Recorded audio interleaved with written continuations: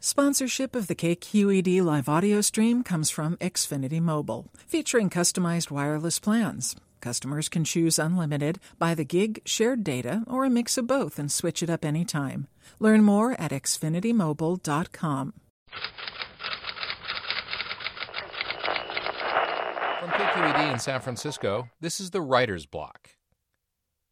An enhanced version of this podcast is available at kqed.org/writersblock. There you'll find illustrations from Alison Bechdel's graphic novel that appear throughout the reading. It's pretty cool. Check it out. Seriously. Hi, my name is Alison Bechdel, and I have just written a memoir about my mother called Are You My Mother? It's kind of hard for me to summarize what this book is about in one sentence. It is a memoir about my mother, but it's also a lot of other things. In a way, it's a book about subjectivity. What really interests me is the self and how we come to think of ourselves as selves. I guess because I've had a troubled relationship to my own subjectivity for my whole life.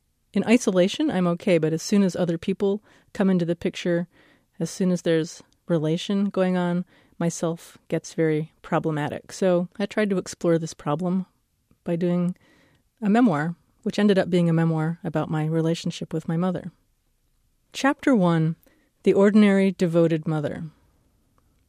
While engaged in some sort of home improvement project, I inadvertently block my exit from a dank cellar. I start to panic. The only way out is to squeeze through the small, spidery window. I walk along the brook, looking for a place to cross. The stepping stones are underwater. The pool is deep and murky. It's warm out. I'm not wearing anything I need to worry about getting wet. I have some concern about the dirty water, but this only slightly diminishes a sublime feeling of surrender. This story begins when I began to tell another story. I had the dream about the brook right before I told my mother I was writing a memoir about my father. The emotion of the dream stuck with me for days. I had gotten myself out of a dead place and plunged with blind trust into a vital, sensuous one. I'd had some practice in telling my mother difficult things.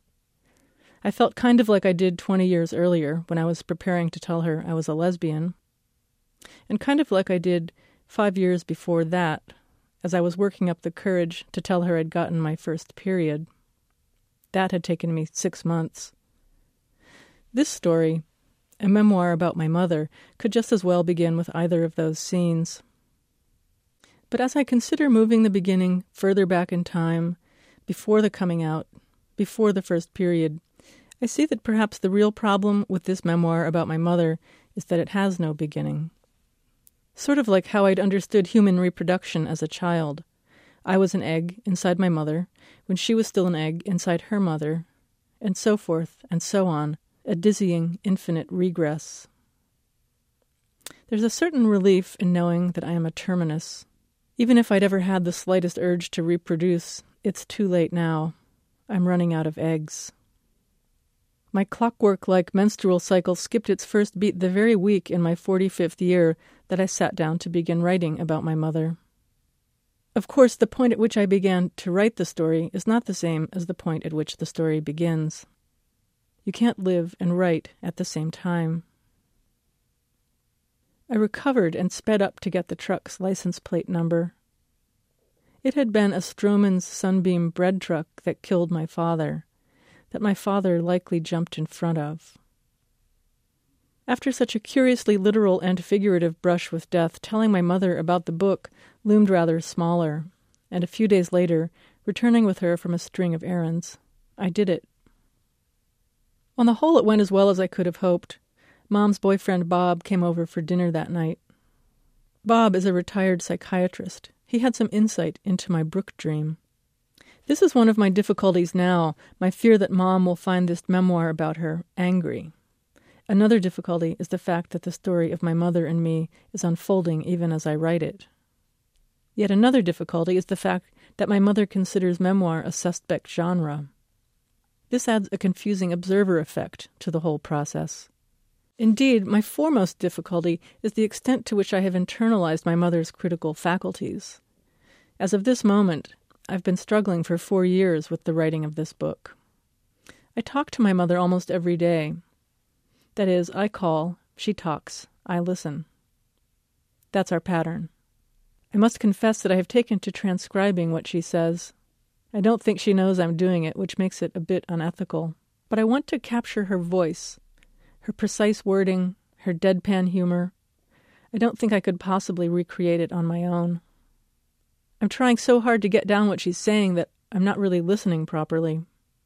I would have more scruples about this, I like to think, if I didn't suspect that she was not so much talking to me as drafting her own daily journal entry out loud. My mother has always kept a journal. She insists this is just a record of things she's done, of external as opposed to internal experience. I share her compulsion for keeping track of life. My mother logs her daily activities in her journal, and every day she reads another journal, the New York Times. Not online, the newsprint, the thing itself. I often think of this passage from Virginia Woolf's diary. What a disgraceful lapse, nothing added to my disquisition, and life allowed to waste like a tap left running, 11 days unrecorded. I started my own diary as a child, and when a spell of obsessive-compulsive disorder made my entries too time-consuming, my mother sat on my bed and took dictation. Getting her undivided attention was a rare treat. It felt miraculous, actually, like persuading a hummingbird to perch on your finger. She was listening to me. Whatever I said, she wrote down. I found this calming, composing. My mother composed me as I now compose her.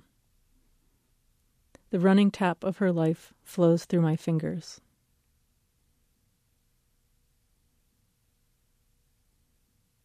To subscribe to the Writer's Block and hear more stories, visit kqed.org/writersblock. The Writer's Block is produced by KQED.